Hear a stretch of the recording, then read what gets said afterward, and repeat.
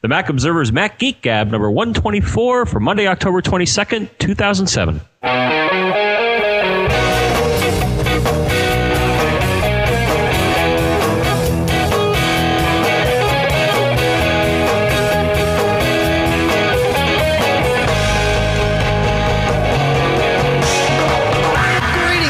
And welcome to the Mac Observer's Mac Geek Gab. I'm Dave Hamilton. I'm here with John Braun. We're back after a week away. How are you, John? You're back. I was here. Yeah, I know. I was traveling. I was all over creation. Those of you that listen to the show or read my blog or whatever, you know that I've been bouncing around a lot lately, and it just didn't work last week, schedule-wise. But, you know, as I was setting up today, I'm actually really excited to be. I mean, I actually am happy to podcast every week, but this week it was like I was itching to do it. Started about Thursday. I'm like, God, you know, we got to do a show. It's, you know, it just didn't feel right. It's like an outlet. It's therapy, I think, for all of us. For all of us. That's right, John. Thank you. Yeah, so some of you emailed in and said, where's the show? Where's the show? Because we didn't really plan to skip it. Frankly, I just hadn't looked that far ahead in my schedule. Otherwise, I would have realized it. But I did post to my blog at davethenerd.com and have also started at PME. Bill Palmer of iProng kind of got me into the whole Twitter realm thing, him and a couple other people. Yeah, no. I'm not a... It's bad enough you have that damn trio. Now you're Twittering. I mean...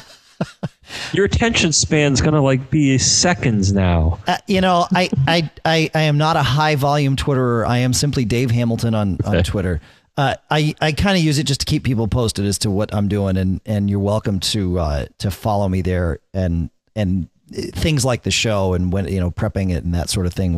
I'll kind of push announcements out that way if for those of you that are following that way too. So Twitter.com/Dave Hamilton, DaveTheNerd.com. That's the ways to follow me around. I'm just kidding, but I can imagine an extreme where it's insane. There'll be people that will, just as people are like immersed in their Blackberries or Trios or whatever. Mm-hmm. I could just imagine people like Twittering their. I don't know how you receive a Twitter. Is that like a verb? Or, I don't know what the lingo is yet. Yeah, but you could be just sitting around all day, just getting other people's Twitters and not doing anything yourself. Which they call them tweets. Just so that you're tweet like Tweedledee, you know, the Jackson 5. Anyway, so we've got a whole bunch of stuff in the show. We could talk about some palm syncing, some Unix stuff. We've got some cool trash things to kind of uncover. We definitely have a small meal of crow that John and I are going to enjoy later in the show. And we have put together a Macworld Expo hotel deal just for you, actually for any listeners of the podcast as well as readers of TMO, and we'll tell you about that too. The first thing that we'll talk about, though, is I think some damaged files. Hi, guys. Love the Geek Gab. Been listening for a long time now. Got a question on my G4 iBook. Recently, I noticed there's a folder on there on the hard drive, top level or root level of the hard drive called Damaged Files. And I never really noticed that before. And it's full of stuff. It's full of probably about 3 megabytes of various files. Why do files end up in there? Does the computer fix them? Do I need to fix them? Most of what's in there, I looked at it, seems to be various cache items. And remnants from application installers and things like that. It doesn't look like there's anything important. I don't know why I couldn't delete it, but before I deleted it, wanted to ask you guys. Thanks a lot. Damaged files, huh? Have you ever seen a folder called Damaged Files, John? I've seen something very close. So the only thing I will mention, so I started looking around for this, and like you, I don't recall ever seeing something with that particular name. I did find that there is a utility called Spring Cleaning, and just in my research that it identifies damaged files for you. Now, it's conceivable, if anything created this, it's not the operating system, it's not the Mac OS, it's another application. So that is my only thought, is that another application you have, Spring Cleaning or otherwise, may have picked up, little garbage files, which sounds like that's what they are. If you're seeing stuff and it doesn't look familiar to you, yeah, it's probably cache. It's cache. Cache, yeah. Files, at least in this part of the country.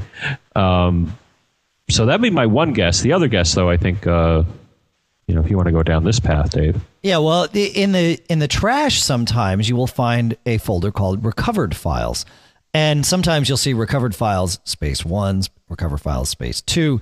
And that is typically filled with things that the OS on boot up finds in the temp folder. Now, the temp folders are supposed to be deleted on reboot, but if your Mac reboots spontaneously or without the right path, there will be things left over. And the OS takes these things, moves them into a folder called recovered files, and puts that in the trash. So if there's ever stuff that, your Mac just spontaneously rebooted or crashed or what have you, you can go find those in the trash. Again, you've got to know to go look for them. And there's no guarantees that you'll find anything valuable there, but it's certainly one last spot to look. So. And I noticed one thing, a little mini geek tangent, but every now and then I have seen that, recovered files, and it had just a folder with a number, and I'm like, what is that number? Well, I finally just kind of with a little poking around in the terminal figured that out. So if you go to the terminal and you change directory to /tmp, which is the temp directory that a lot of this stuff comes from. Yep. You do a ls while the machine's running, you'll see it, and I just saw I'm like 501. Oh, look. That's where that came from. So if there's things in the temp folder that are in the 501, I believe that's a subdirectory. Yeah. Then that's what's but then where does that come from? And then I thought, let me see if I can get lucky here and figure out the right Unix command. And as it turns out, if you type just ID at the prompt, it'll say, oh, by the way, your UID, user ID equals 501. That's so right. Normally, and I think you have this too, if you're the first user on a Mac under OpenBSD or whatever, you'll be 501, and otherwise you'll be, who the heck knows? Yeah, well, root is user ID 0, I believe. Somebody correct me if I'm wrong. I'm pretty sure root's 0. And then users created on the machine or inherited from other machines via Migration Assistant, 501, 502, et cetera, et cetera. So that's that. Right? Do we have anything else to talk about there? No, that about. Okay. Chris writes in, I am a new user of Macs and I'm trying to switch over from PC to Mac, and the only thing holding me back is Palm. I've heard that one of you uses a Palm smartphone. Chris, we actually both use Palms. I use a Trio. John uses a non-phone based Palm. Tungsten. There it is. T2. Tungsten T2. Okay. Well, here's my question. How do you sync the Palm device with a Mac? I've heard a lot of horror stories and how it is virtually impossible. Or you have to do some voodoo like shake the phone twice, turn around, and jump on one leg when you connect the cord. I have Parallels, but I want everything on my Mac side. I want my iCal to sync. This is very discouraging. I've tried my Palm software and I've tried iSync, as well as providing you can help me with the first problem. Is there any software that I can use to hack to my phone to allow me to use the phone connection when traveling? Thank you very much. Okay. So we'll deal with the second question second. As far as syncing the Palm, I have a Trio 650 and runs the Palm OS as opposed to the Trio. Some of the Trios use the Windows Mobile OS. But those with the Palm OS, I've had luck using the Palm software. However, I currently use a piece of software called Missing Sync for Palm. And Missing Sync for Palm essentially gives you the basic functionality of syncing your Mac with the Palm. Along with it comes a series of conduits that enhance that functionality. For example, the latest version of Missing Sync allows me to sync my call log to and from my Mac, my SMS log to and from my Mac, and the Notes application that's on the Trio. It allows you to sync to Missing Sync Notes, which is their own version of a Notes application, and it does a very good job at that. It also now syncs to Yojimbo, which is a piece of software that I love and use all the time, and so I actually sync it to Yojimbo, and it's great. So I use Missing Sync. John, what do you use? I'm glad you asked that question. So what I use is a combination of things. So I'm also using the base Palm software, which includes Palm Desktop, and then something called, I think it's Conduit Manager or Hot Sync or something like that. Hot Sync Manager and Conduit Hot Sync Manager and Conduit Manager, which, they work together. So normally that's on the Mac or on Windows, what you use. Now what happens, and I think this happens in your case too, Dave, so I'm using iSync, which is Apple's sync utility. It lets you sync parts of what's on your Palm with iSync and .Mac and the utilities on your Mac. The key here is that when you start up iSync, you want to go to the Devices menu and say Enable Palm OS Syncing. What that does is that'll replace some of the conduits, which are the software components that tell the Palm software how to sync information with certain devices, and it replaces it with those that are iSyncified. Okay. Can I say that? Yeah. So it's not going to sync with the Palm desktop application. Now, the only gotcha here is you got to keep in mind that, well, I guess you could, you want to avoid using multiple conduits for the same application. And I think by default, it disables that. And I think you don't want to undo that, just in case people are thinking of being geeky, because I think it just wreak all sorts of havoc. So the only thing you got to keep in mind is that in this case, once you do this on your computer, iSync and the Apple apps will sync to some things on the Palm, but some other things may still sync to the Palm desktop software. Like, for example, I believe Notes. If you take like text notes or something, I think that'll still sync with the Palm software. So that's the only caveat. But for the most part, I would say this would meet your Palm syncing needs, assuming that the version of Palm and the Palm software works on your particular Mac and Mac OS, which I'm not any limitations as far as the Palm software. I don't know if they've been releasing anything terribly new. No, they haven't. Let's talk about that a little bit. Yeah, because, of course, you're on PowerPC-based Macs, and the Palm software works fine for you. I use the missing sync software that I use is Intel native. And that's kind of why I switched to it. Although I seem to remember the Palm software working just fine, even though it was running in emulated mode. In fact, I'm a big fan of Now Up to Date and Now Contact, and that's what I use for my calendar and address book. And the conduits for Now Up to Date and Now Contact are both still PowerPC. So they actually run emulated via Missing Sync, which has its own way of dealing with that. So I think that may be why I switched to Missing Sync initially. It was just to get as Intel native as I possibly could, and it, for the most part, it works great. I have an issue where every now and then, maybe every 3 or 4 months, everything in my calendar gets duplicated when I sync with the Palm. But I think that's a Now Up to Date conduit issue and not a not a hot sync global issue. So, well, I have a little thing on my Palm. I'll have to link to it. I think it's still out there, but to the problem you just mentioned, it's a little utility called Undupe. And it will go through on the Palm and look through your calendars, your notes, your to-dos, and all that, and you can say either do a casual or exhaustive search, and if it finds things in the Palm that are duplicated, it'll delete all but one, which it's still, it sounds like we've both run into this where you would think the device is smart enough. Gee, there are two things. They have the exact same name. They occur on the exact same time and date. Maybe the person doesn't want to create 10 of them. Right. Yeah, because I've seen that happen sometimes. They build up on each other and somebody doesn't realize it. So I will link to that because it drove me crazy how in this day and age on a computer that could still happen. I don't know.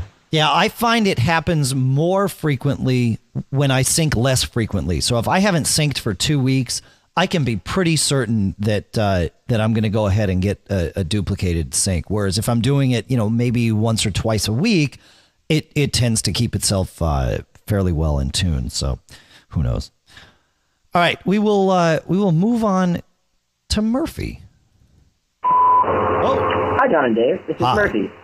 Really, first I want to say I really, really like your show, and I really find the information you give useful. And now I have a question that's really kind of simple, but I know maybe some other people had some of these problems. So I've been doing some type of software a little bit more lately that has to do with the command line and the terminal for OS X. And I installed software called 3D Lite. It's just a renderer, but what it does is it has a whole bunch of its own little executables that run functions they've written, and you do a lot of it from the terminal. And I was reading their manual, and they give me a list of commands to write. And I go to write those commands, and the terminal says it can't find them. And then I realize that if I go to the folder where it has all these executables listed and drop in the full directory to the command, and then enter the arguments, it works just fine. So I was wondering, is there something wrong with my system variables? Do I have to open a file in my system to be able to find this folder default to look for commands or something? Seems really simple. Just thought you might be able to help. And, were you going to say something? And here's where I give you my contact information. That's what I thought. Okay. Okay. So There is, and this actually digs deeply into Mac OS X's Unix roots. This is nothing new, and thankfully it's all been preserved here in OS X. When you open the terminal, you are starting in Unix lingo what's called a shell. And every time you start a shell, certain things happen. By default, the shell in Panther 10.3 and later, so 10.3 and 10.4, the shell is Bash, B-A-S-H, which I believe is the Bourne shell, but I may be wrong on that. But wait. What's that? My machine's not like that, but we'll talk about that in a moment. Well, yeah, that's right. Prior to that, it was the T shell. TCSH was the shell. So if you have been upgrading your user over time, you may still have the T shell by default, and there's some parameters as to when and why that'll happen. But with either shell, putting a file called .profile in your home directory. And you can edit this with TextEdit. You can do it from the command line. You can do it with just about any text editor available. You can specify what you want in the Unix path. And the Unix path is the answer to your question. That is where you can specify where the OS looks for commands that you've simply typed. If you just type the name of a command, it only looks in certain places, and the path is where it looks. Without getting overly geeky here, because frankly, talking about the command line to too much of an extent is sort of counterintuitive. It's easier to read this stuff. So we found an article at O'Reilly.net all about Bash on Mac OS X. A lot of it also applies to TCSH on OS X, especially in regards to the path and that sort of thing. So we'll link to that, and that's already in the show notes. It's pre-populated in the show notes, so you can see it right away. Did you have something to add for us here, John? Yeah, I think quickly, if you type, I don't think you mentioned this, but if you type set in most environments, I think pretty much every Unix environment, you will see a group of environment variables, path being one of them. And yeah, by default, you'll find. I think the machine I'm on is pretty default, and so we've got /sw/bin/sw/sbin, and then /usr/local/bin, etc., etc. Oh, I do have something. I'm sorry. Go ahead. If you want to change, now this is where I realized. Now I knew this for a while, that because I'm a person who has had OS X probably since the beta, though I think I may have done a reformat. I do the upgrade thing, which is why I'm running TCSH and not Bash. But if you want to see what shell you're running, I believe the Unix command is chsh, which is change shell. So if you want to change the shell, I think that's what it's for. Because mine, if I do that, it says, oh, your shell is /bin/TCSH. Oh, that's what I thought that did. For CHSH doesn't launch a command. It doesn't launch a window that allows you to edit your shell parameters? Yeah, it did. Okay, it does. Okay. Yeah. So you can, if you want to see what shell you're running, or by default you're going to run, you can always type finger, F-I-N-G-E-R, space, and then your short username. So on my machine, my short username is Dave. And so you type finger space Dave, and it'll actually tell you where your home directory is and what your shell is. And that's a good way of doing it without going and opening a file that you could then edit and get stuck with. Oh, okay. Yeah. There's all kinds of ways of getting this information in Unix. Yeah, I like the dangerous way. Where I know. Yeah, that's good. There's nothing wrong with that. Nothing at all. Speaking of text editors, I'll run right into our first sponsor for the show, which is Barebones BBEdit. And you could use BBEdit to edit your .profile. In fact, you can even install a BBEdit version at the command line and make BBEdit your default text editor, so that when you type a command like chsh, it actually opens up the relevant files in BBEdit. You edit there. You've got a fully GUI editor. Hit Command S. It saves it back out to the terminal, and you're good to go. In addition, BBEdit 8.7 includes a bunch of new features. You can now show and hide individual menu commands. It's got code folding that's very language sensitive. So when it detects that you're in, say, PHP or C or just about any other language, I think they've got almost 40 languages that it detects. if you're writing a function and you've written the function, you can actually fold the whole function up with one of those little twisty triangle things that are so obvious from the Finder. And you can either see the whole function or fold it up and not see it and just see the descriptor line. They also added the Dave Hamilton feature, which is something I really, really like. If you've got a slew of windows open and you quit BBEdit, the next time you launch BBEdit, all of those windows will open back up. Even if the files resided on an FTP server, it will go and fetch current copies of everything, open them up, multiple windows, drawers. BBEdit from barebones.com. Hey, Dave and John, it's Mike from Portsmouth, New Hampshire again. You helped me a little while back with a Swingbox question, but I got another geeky question for you, and here it is. I use Smart Playlists in iTunes to drive most of my playlists, and I use play count to make a lot of those playlists. And the problem is that when I'm working out, which is 90-95% of the time I'm listening to music on my iTunes library, I don't have the patience to wait the last 10-15 seconds of a song before I switch over to the next song. And obviously that doesn't register a play count, which doesn't help build my Smart Playlists. So I was wondering if there was any hack or plugin or program to make it possible to say, after 90% of the song is played, register that as a play count, so then it go ahead and uses that information to keep on building my Smart Playlists. I'm not sure if this is possible because I think it would have to be something on the Nano itself. So if you have any insight into this, any solutions, that'd be great. My contact. All right.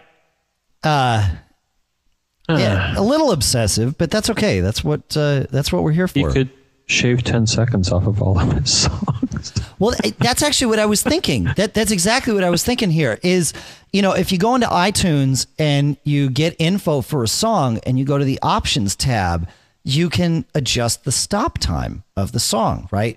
Where you can set it to be wherever you want. And those settings do transfer when you sync up to your iPods. So obviously it would be a very, very manual process to go through and do this, but I'm thinking there might be something you could mine from Doug's Apple Scripts for iTunes. And I think it's Doug's Apple Scripts for iTunes. That could do something like this, maybe automatically shave 5 seconds off of each song. It's all very scriptable. So there's probably a way of doing this. Other than that, that's the only way. The iPod is a closed system, so there's not going to be any way to go in and tell it, go ahead and update this. Although you might be able to, again, with scripting, pull some data out of the skipped count, but I think that gets really... I think you're probably better off going and just shaving 10 seconds off of the end of each song. I don't know. That's my only thought on that. If anybody's got any ideas, John, you have any other ideas?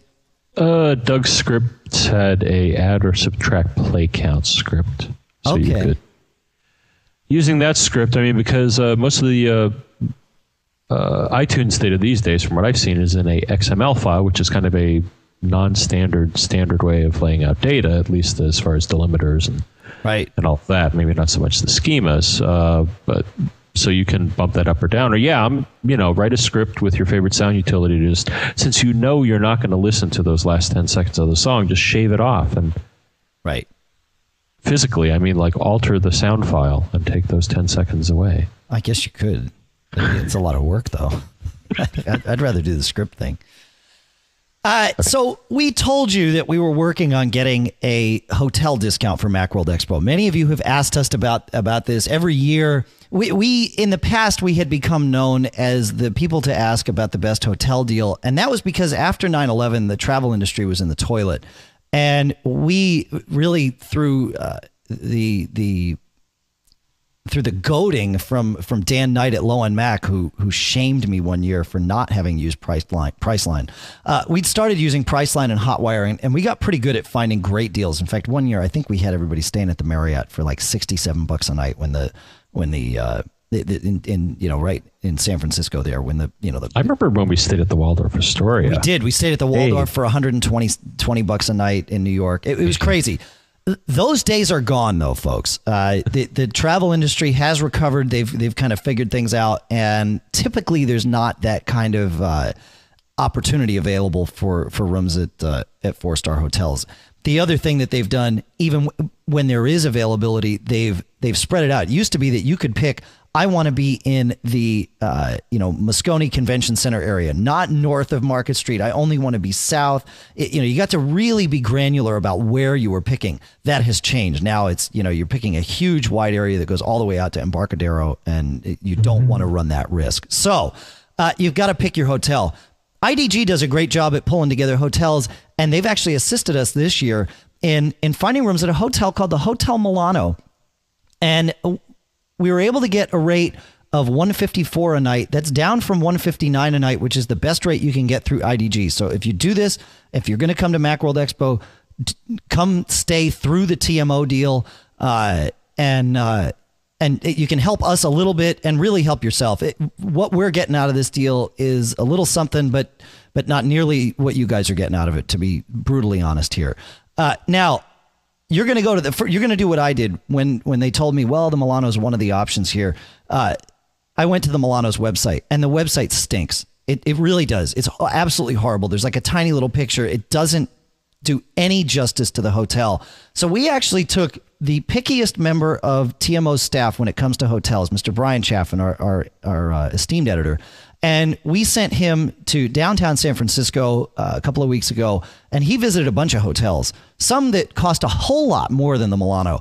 And so he went through and surveyed each hotel and found that the Milano was the best bet, especially for the price. But even beyond that, it's just a fantastic hotel.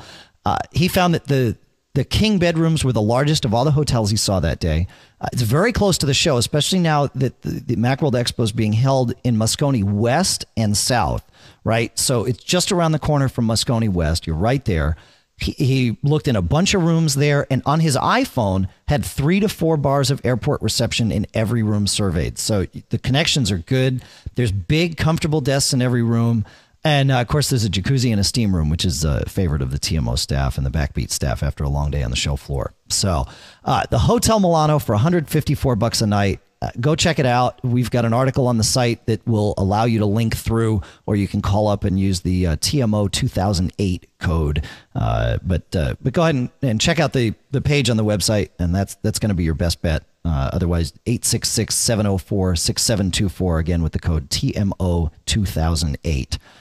And while you're at Macworld Expo, I believe on Wednesday, although the time may change, currently it's slated for Wednesday afternoon. I'm putting on a session called Running Your Mac Lean, Clean, and Mean, and I'd love to see you all there. So that's our pimpage for what we're doing at Macworld Expo. And if you I'm going to be there to heckle you. Good. I hope you are. That's good. Your session. I like to have hecklers. I'll have you removed, but that's okay. That's good.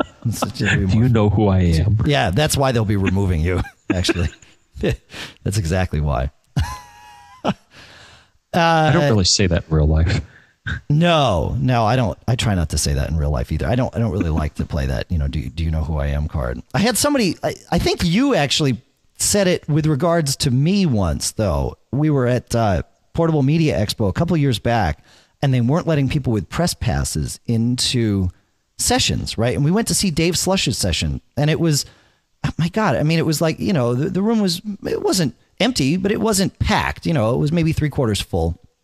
And this was the second year of PME. And they didn't want to let me in because I had, my press badge on that said, and they're like, well, press isn't allowed. And maybe it was either you or maybe I was with Ricky because he had a speaker badge on and they were going to let him in. And Ricky just looks very yeah, and he's like, do you know who this is? He's like, did you see the banners outside with the big Mac Observer and iPod Observer logos on them? Like that, that's him. You got to let him in. And they finally were like, well, I guess there's enough room. We can let press in. Like, it didn't really work, but I guess it helped. Oh, well. Yeah. So, remember the old days of dumpster diving, John? Well, we're not going to talk about that, but we are going to talk about digging deeper into the trash. What? So can't talk about that? Hi, Dave and John. This is Dave from Chicago. Long-time listener, first-time caller. I just want to comment about your answer to the VAPS questions from last week's program, 123, about trashing files from his Marantz recorder and camera storage cards. You gave good suggestions about letting the device itself delete the files and format the cards, but I think you might have missed a more basic question that he had. The VAP is a recent switcher and might not understand exactly how the trash works on a Mac. When you place a file in the trash can, the Mac moves the file to an invisible .trash folder on that drive. If the original file is on an external drive or a flash card, it's moved to a .trash folder on that card or drive. It'll stay hidden then in that folder on the card until the empty trash command is selected. If the card or drive isn't mounted when the trash is emptied, the file won't be deleted and continue to take up space on that card. Bob seemed to understand this in theory, in part, because he was concerned that emptying the trash is kind of drastic, as he said, and he might lose other files in the trash that he wasn't ready to delete yet. It seems he might be using the trash to store files he's not sure what to do with, which is kind of a dangerous practice, actually. There are utilities out there that allow you more control over managing the trash. Apps like SuperTrash will allow you to select which files you want to have deleted or which volumes you'd like to empty without clearing every .trash folder on your computer. I just found that with a quick Google search. Just some extra information to help out any other switchers out there. Again, as always, love your show. Keep up the good work. Thank you, Dave. That's actually very helpful information. There are a couple of apps that will help clean off clean those files out of a DS store. And our favorite fact checker, the official fact checker of TMO, Mac Geek Gab, Scott Barman, he sent in something, and I am going to try and do this justice here because this is pure genius. Now you have to know it's been 2 weeks since that show aired, but this comment appeared probably 24 hours after the show hit his podcatcher there. Scott writes, on your show 123, a listener wanted to be free of .ds store files littering his card because removing them seemed very hard. But there are solutions to be had that will remove these files which are bad. Blue Harvest is an app that will help the VAP. You should go to his site and hear his rap. Blue Harvest will take out the trash and hidden folders without much thrash. It's a cool program that works on any Mac. And for $10, the price won't break your back. There is one more thing that you can do, but you will need to set a default to true. This will keep those files off the net, even if you have not seen this problem yet. The terminal can be your friend. If nothing else, it's a means to an end. Just click it open and begin to type defaults, write com.apple.desktop services space ds, don't write network stores true. We'll put it in the show notes. And those network drives will remain clean without the hype. Now my story must conclude, but I need an ending that it is not at all rude. So I will tell you that I like green eggs and ham. I like them signed Scott I am. Pure genius, folks. We will put that that link to Blue Harvest and the text for the terminal command that you would need to type to turn it off in the show notes. But Scott, thank you very much. I thought he was just a geek, not an artist. Oh man, he runs the Coin Collectors blog, and we'll link to that too. Moving along here. What else do we have? Oh, our second sponsor for the show is Audible.com. Audible is a place where you can go to get audiobooks for listening on your computer. You can burn them to CD and listen in your car or in your home stereo. You can, of course, sync them to your iPod.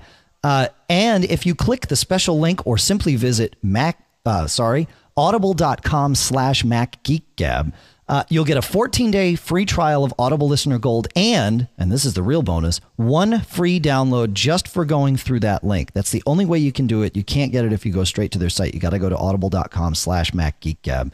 Some titles include How to Survive a Robot Uprising, the iWoz book, Stephen Levy's The Perfect Thing, all about the iPod, the Icon Steve Jobs book, and Alan Deutschman's The Second Coming of Steve Jobs. So again, audible.com/MacGeekGab will get you your one free download and get you into the world of Audible and really start trying that stuff out. So I signed up for it when they became a sponsor, and I'm actually still using it. I love it. So very happy to have them on board. Moving along from there, we started talking. I think we got a mass hallucination going here. That's all to say. All right. Thanks, John.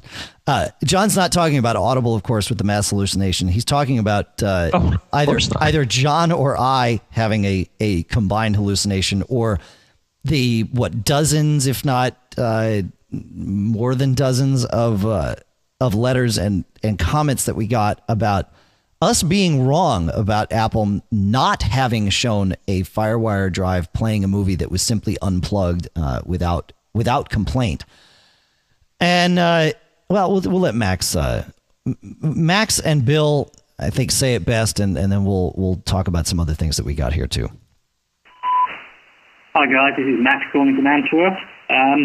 Just been listening to podcast 126, and you had a thing from Tim about podcast 123. You had a thing from Tim about unplugging FireWire drives while you were doing something with them, and you guys couldn't remember that this was once possible. Well, Tim was actually right. I think back in the old OS 9, maybe even 8 days, if you unplug the FireWire drive, it would come up with an alert on the screen, which you couldn't get out of, I don't think, that says, please plug that drive back in again so I can finish doing what I was doing. I can even just visualize the thing in my head now.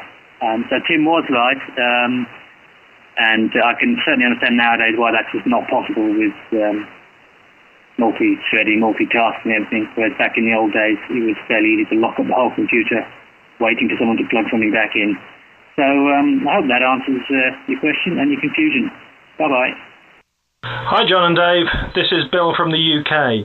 I'm calling with reference to your caller last week who remembered a demo of Apple writing data to a FireWire hard drive, unplugging it and then plugging it back in. Well, he's not imagining it, because I remember that as well. It was at the launch of the Blue and White G3, which was the first Mac to have FireWire on board.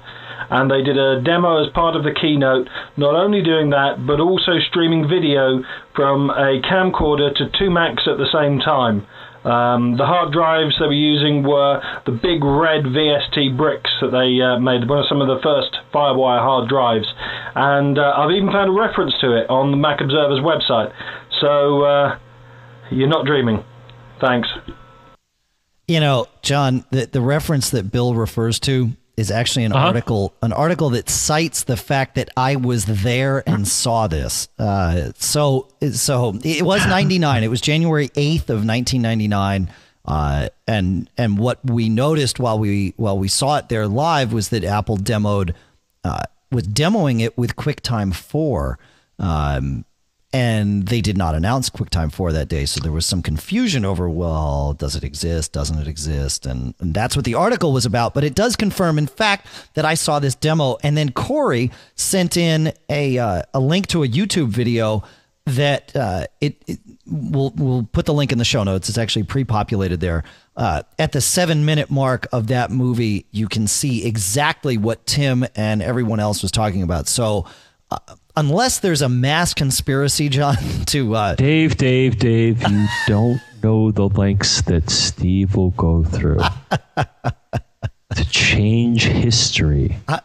Well, that's true. They did. I think they did alter that video to take. There's out this the group reference that's like a shadow group within Apple who's. Yeah.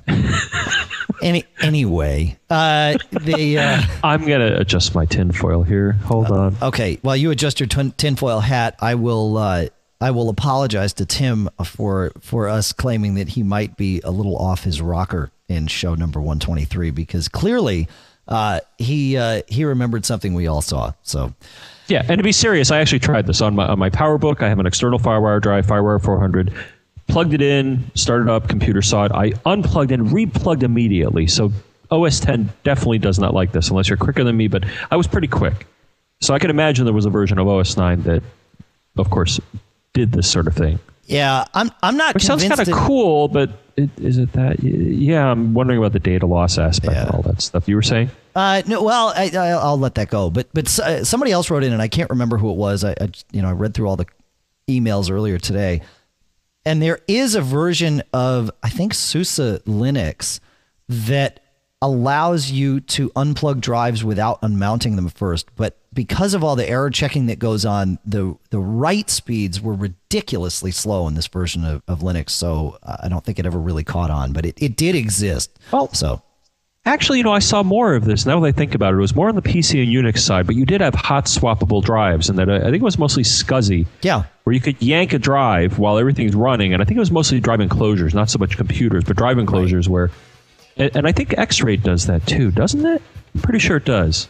You don't hear too much about X-Rate these days, the Apple branded RAID array. Yeah, the machine that serves TMO's site actually has a hot swappable mirrored drive array, a RAID array in there, hardware RAID. And if one of the drives fails, you just pull it out and pop another one in, and it it'll go through and refill it with all the stuff from the other drive and get it back in sync. So that's where we're at.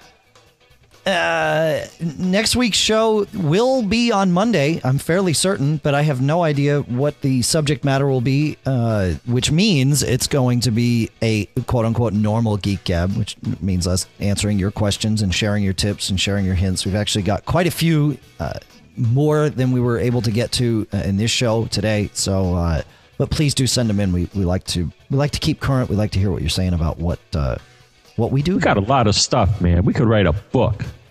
Hey, maybe we should. You want to write a book, John? Why don't you do that? John's going to write a book this week, folks. While John's writing his book, you can send your comments and feedback into a variety of sources, variety of destinations, rather. Feedback at macgeekgab.com, right? You can Skype it to MacGeekGab, and then you can phone it in, if you will, to 206-666-GEEK, which, John, is 206-666-4335. Thank you very much. Michael Johnston, of course, has converted this show into AAC for you, and his site, iPhoneAlley.com, is growing by leaps and bounds. I don't know how he's doing it. I do. He's kicking butt over there. But it's rare that I've seen a site grow as fast as his is growing. And I mean, we've been doing this website thing for 10 plus years here. I predict he has no life, but the site's doing great. Yeah, that may be true. Yeah, but that's, we didn't have any life when we started TMO and put in 80-hour weeks, and we couldn't grow it as fast as he's growing iPhone Alley. I'll tell you that right now. So if you're an iPhone user or thinking about becoming one, it's a great site to check out.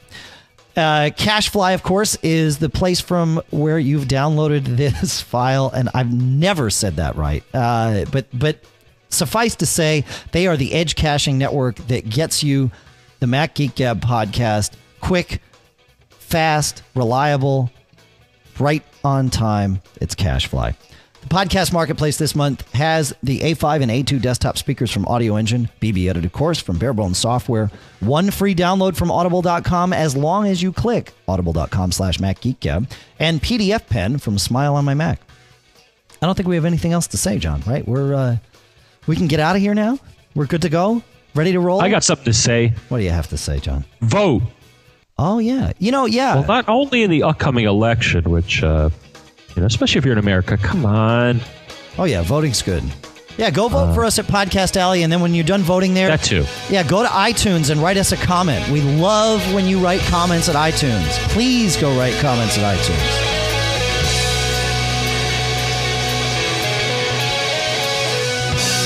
Oh, yeah, and if your calendar's old, daylight savings time is not this weekend. It's the following weekend, November 3rd and 4th.